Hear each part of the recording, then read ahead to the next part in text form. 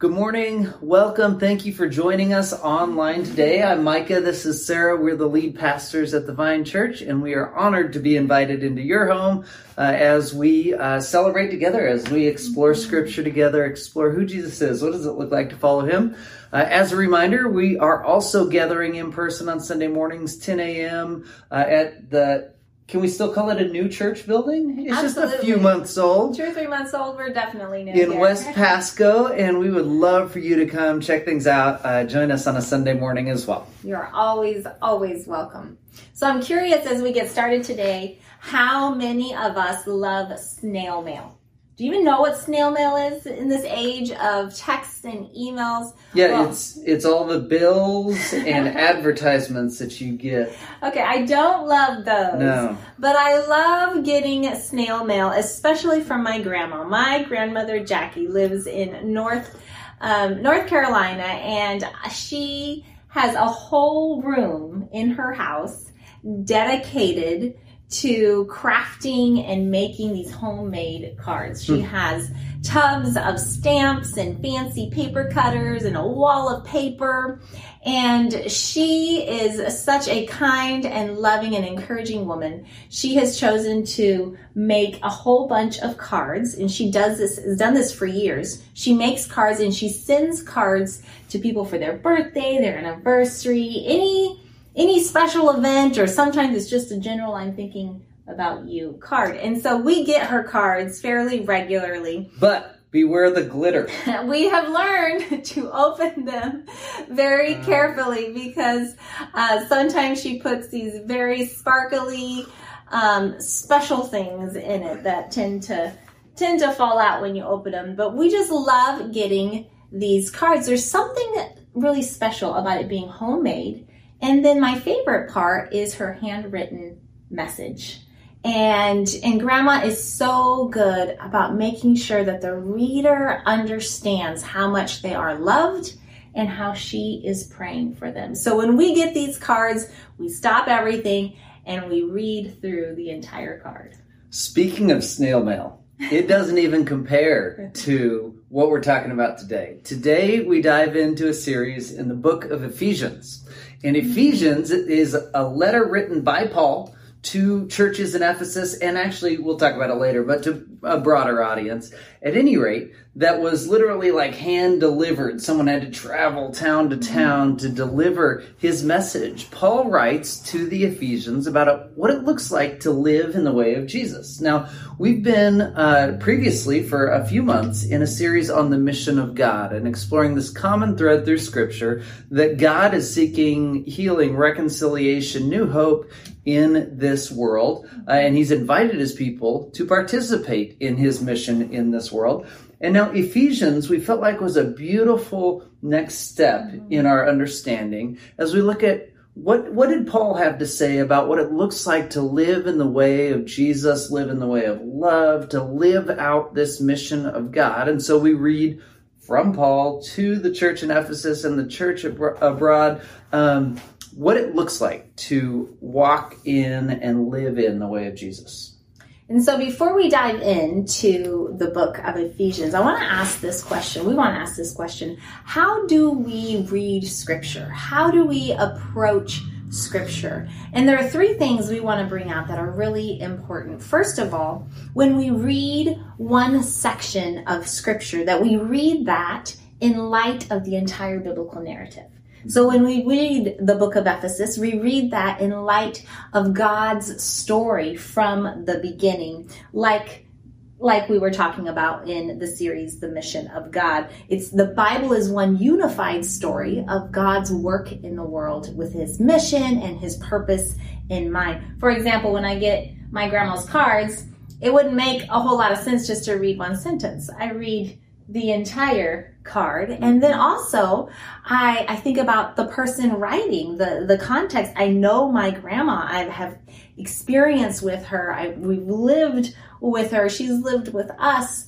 And so I understand her perspective, the perspective from which she is writing. So likewise, when we read Scripture, we read portions of Scripture in light of the entire biblical narrative and who God is. Absolutely. So how do we read Scripture? First, we read in larger sections. We try to understand the broader scope. And secondly, we realize that Scripture is contextualized. That is, it was written 2,000 years ago to a very particular audience, has been canonized, has been brought into this Bible as a whole. And so as we read, we recognize the kingdom message, like the kingdom perspective, the large messages that are being brought.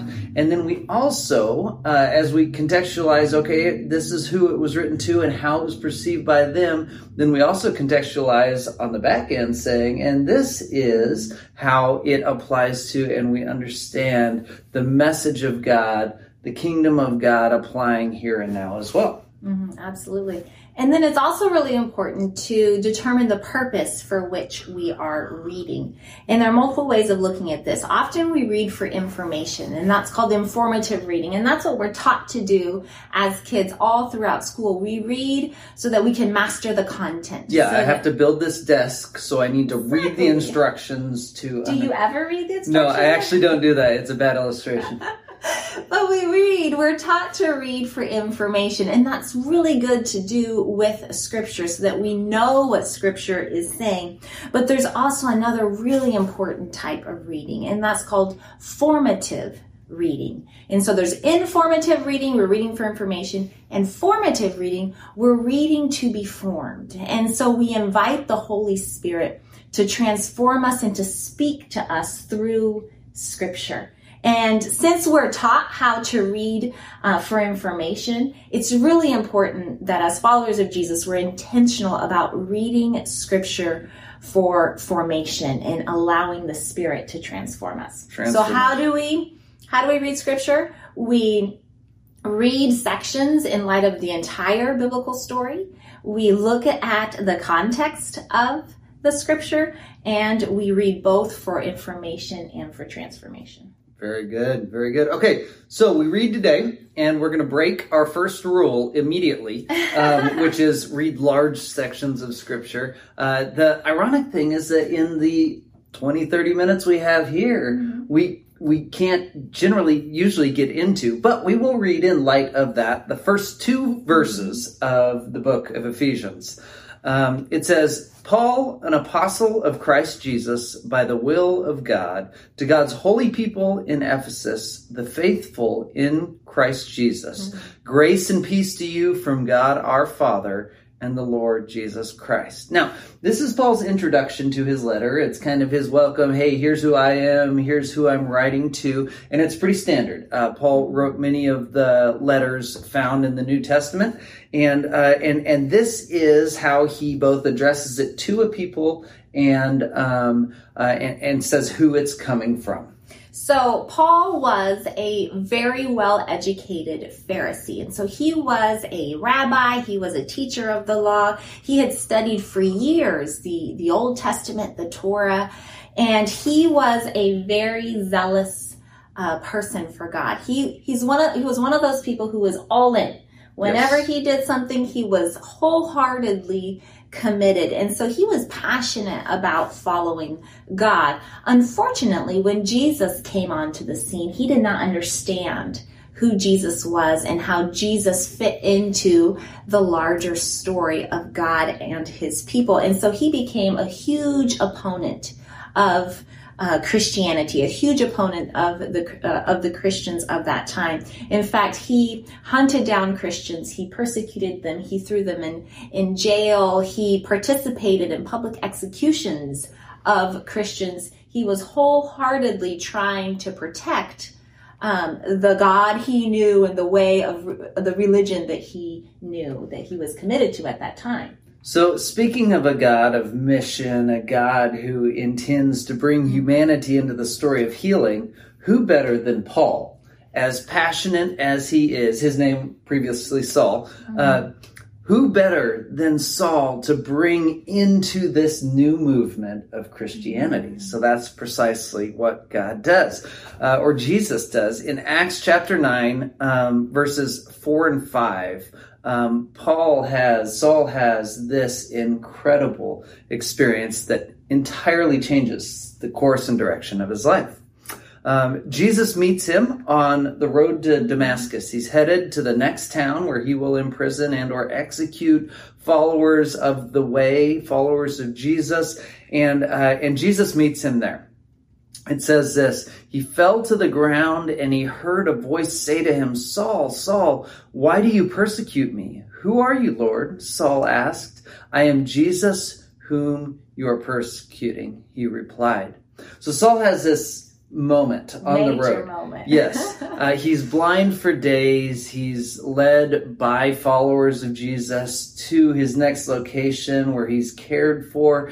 And in the days that follow, his zeal turns from what it had been to the way of Jesus. He experiences a remarkable and a rapid transformation, and he sets out in a whole new direction in life. So once Paul recognizes that Jesus is the Son of God, that Jesus is the Messiah, the Christ, then he becomes a passionate follower of Jesus and goes wholeheartedly that direction. He calls himself an apostle to the Gentiles. And the word apostle is a Greek word, and it simply means one who is sent. And we saw that in the greeting, that he is an apostle of Christ Jesus by the will of God, that it was God's will that he would be sent to proclaim the name of Jesus to the Gentiles. So this is Paul, this man, an apostle to the Gentiles. That is, the church was already spreading within Judaism and beginning to spread outside the walls of Judaism.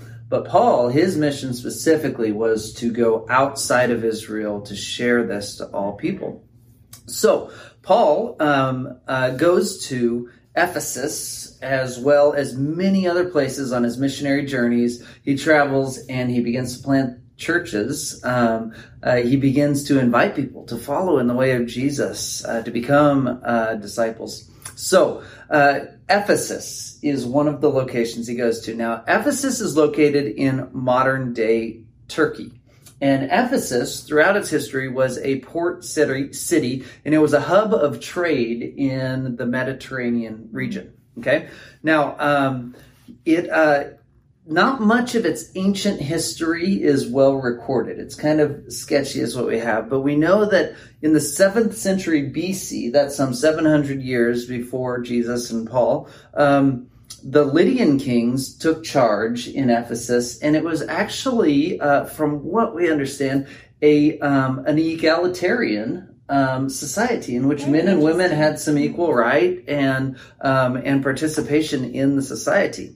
However, Ephesus changed hands many, many times over the course of history. By the time we're in the 1st century, Jesus, Paul, and all of this, it's under Roman rule. And in fact, Ephesus housed the regional ruler, the Roman ruler, for that region of the world. Now, Ephesus is maybe best known for the Temple of Artemis, also known as Diana in Rome. And this Temple of Artemis is one of the 7 wonders of the world. Artemis was the goddess in Greek mythology of the hunt or of wild animals or of the wilderness. She was also the goddess of fertility. And so prostitution and many other practices were a part of the temple worship and practice. So Ephesus as a whole was a very large community, as many as maybe 250,000 people, which is huge in this time for a city. It was wealthy, it was educated, it was diverse, and it was thriving in many ways. If you go back in Acts chapter 19, you can read about Paul's experience in Ephesus. Like Micah said, he traveled on missionary journeys for many years, and Paul actually spent multiple years in Ephesus. He started off in the synagogue, and then he moved to the public lecture hall, talking about Jesus and sharing the gospel with people. And he performed many miracles in that area. In fact, if you go back in Acts, it's interesting. People would take the little handkerchiefs that touched Paul and grab them and touch them to sick people to heal them. Some really interesting things happened in Ephesus. And many Jews and many Greeks believed in Jesus. In fact, the name of Jesus was held in high regard because of Paul's ministry there. We can also read about some of the silversmiths and craftsmen who became very worried about Paul's success, or really the success of Jesus as people came to know Jesus. They were worried that as people turned away from the goddess Diana, as people turned away from her, that they wouldn't buy all the items, the silver items for the temple and the worship and things like that. And so they caused a big riot, and they were wanting to get rid of all the Christians there. And it's interesting, as you read the story, the city clerk quieted the crowd and said, you have no grounds here. You can't do this. We're going to get in trouble if you don't stop this. And so we see that Paul had a long history in Ephesus. He spent a long time there. He formed deep relationships with the Jesus followers there. And now he's going to be writing them this letter. Okay, so one thing I do want to mention, if you were reading, if you're looking at the book of Ephesus in your Bible, Ephesians in your Bible, you saw next to, in verse 1, as it mentions Ephesus, a little footnote, a little letter telling you to look at the bottom. And it says in many of our transcripts, in the earliest manuscripts, it doesn't mention Ephesus. It seems to be a little bit of a broader letter. And I think that's probably accurate, and I think it's worth mentioning that it's a little less specific a letter than some of the other letters that Paul writes to churches. In others, he's mentioning specific people and specific situations and circumstances that they're dealing with. Ephesians is written a little bit differently. It's a little bit more general in its scope, and a little bit more of what does it look like to walk in the way of Jesus in the first century. Absolutely. So as we begin this series in Ephesians, we want to look at the scope and the flow of the entire letter today. So if you look at the first half of the book, the first 3 chapters, and the chapters, by the way, were added later, all the little subheadings and the chapters and the verses, that's to help us find specific passages, but that wasn't in the original letter. It was just a letter. Just a long letter. So if you look at Ephesians, the first 3 chapters tell of what God has accomplished through Jesus Christ. They tell the gospel story and how Jesus fit into the grander narrative of what God was doing here on earth. So it looks something like this. We'll go into more detail in the future, but in chapter 1, verse 4, it says, "In love he predestined us for adoption to sonship through Jesus Christ in accordance with his pleasure and will." Now, this idea, we were adopted into sonship. This isn't so much about gender, son or daughter. It would apply to both, but it's actually a legal term for the heir that has an inheritance. It speaks of you have been not only adopted, but you have an inheritance as a child of God. Super cool. Then later on in Ephesians chapter 2, starting in verse 14, Paul writes about how in Jesus, God creates one new humanity. And this is going to be a big theme. He writes, "For he, Jesus, he himself is our peace, who has made the 2 groups one and has destroyed the barrier, the dividing wall of hostility, by setting aside in his flesh the law with its commands and regulations. His purpose was to create in himself one new humanity out of the 2, thus making peace." So that his purpose in Jesus was to bring together all these different people who were separate and apart and create one new humanity in Jesus. So the first 3 chapters talk about what God is doing. He's adopting us. He's adopting people into his family and creating one new humanity out of all these different people. So rich. And then the latter 3 chapters then talk about, as those children of God who have been gathered and united as one new humanity, what it looks like to walk in the way of love. It speaks to our story, or the story of people then that are participating in what God is doing in the world. In Ephesians chapter 5, verse 1, it says, so follow God's example, therefore, as dearly loved children, and walk in the way of love, just as Christ loved us and gave himself up for us as a fragrant offering and sacrifice to God. So he's saying, you have been adopted into this story. Now live it out. You have experienced the love of God. Now live it out in the world. I love that language. As we look at Ephesians, we see this phrase that's used quite a bit. Paul uses the phrase in Christ. In Christ. And Christ, by the way, is the Greek word, Christos, and it simply means the anointed one. And back in ancient times, you didn't become a king by, being crowned. Rather, they would take oil and they would anoint you. So this title of Christ means the anointed one, the king. And so Paul will write quite a bit about what God has done for people in Christ, in the King Jesus. In Christ, people are redeemed and forgiven. We're saved by grace. In Christ, God is creating a new humanity so that we are all one humanity in Christ. In Christ, we're adopted into God's family, God's sons and God's daughters. In Christ, God's love invites us in and establishes our identity as beloved children of God. Absolutely. And as those beloved children of God, Paul is going to go on to describe what it looks like to grow in love and in unity. He's going to talk about what it looks like to live as this new creation that's found in Christ, to walk in the way of love.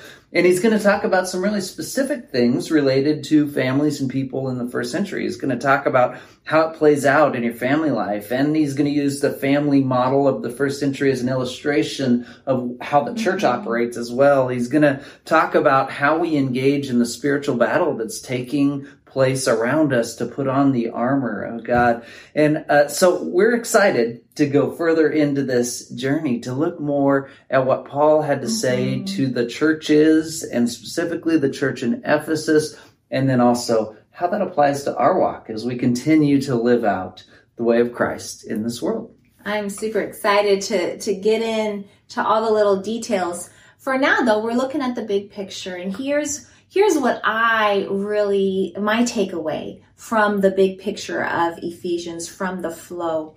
I love how Paul begins with what God has done and with what God is doing. It's about God's love. It's about God's grace. It's about God inviting us through Jesus and through the Holy Spirit into his family. And it's from that place of divine love and from being secure in our identity as being God's beloved children that then Paul goes on to talk about, so then this is how you live. This is how it looks like. And here's what's just so striking to me and impactful is that our faith, my faith and your faith, our faith doesn't revolve around what we can do. It doesn't revolve around my qualifications or my strengths or my self-improvement or how good I am. And that really takes a lot of the pressure off, because if it did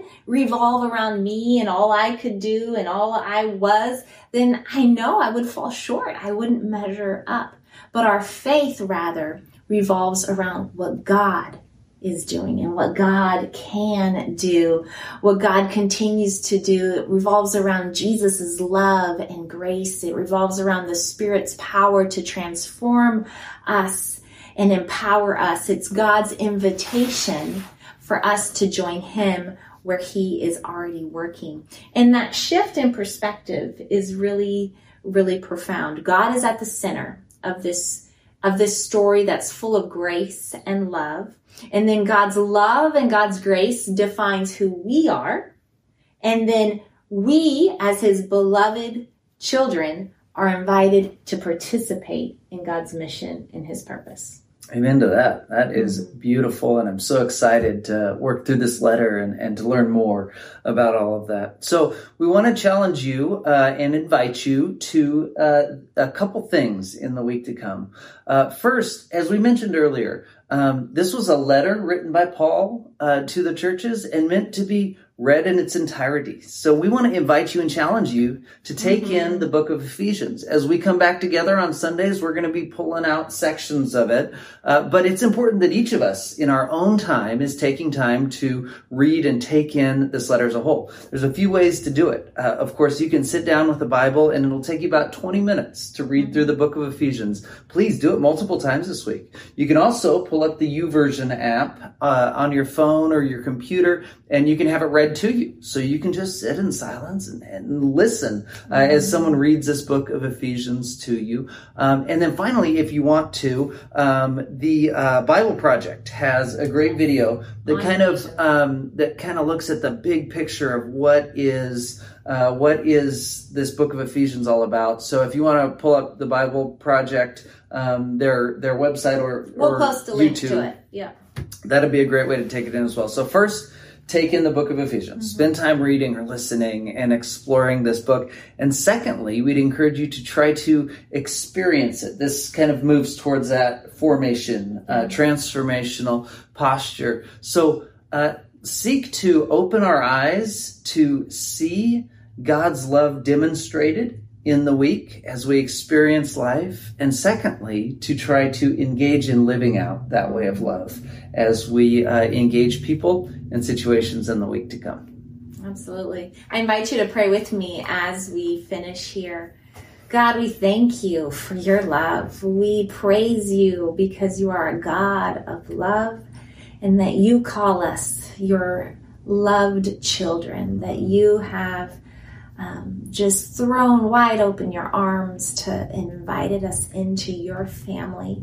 And Lord, for those listening who know you, Lord, I pray that their eyes would be open, our eyes would be open more and more to your amazing love. And for those listening who don't know you yet, Lord, I ask that you would speak to them in a special way this week, that they too might know they are loved children of God. Lord, this is such a beautiful, beautiful opportunity for us, and we just thank you for inviting us in. In Jesus' name, amen. Amen. Well, friends, with that, we're done for the day, but we've just scratched the surface, and so we can't wait to go deeper and continue. We hope you'll continue to join us as we explore the book of Ephesians. Thanks for being here with us, and look forward to seeing you again soon. Have a great week.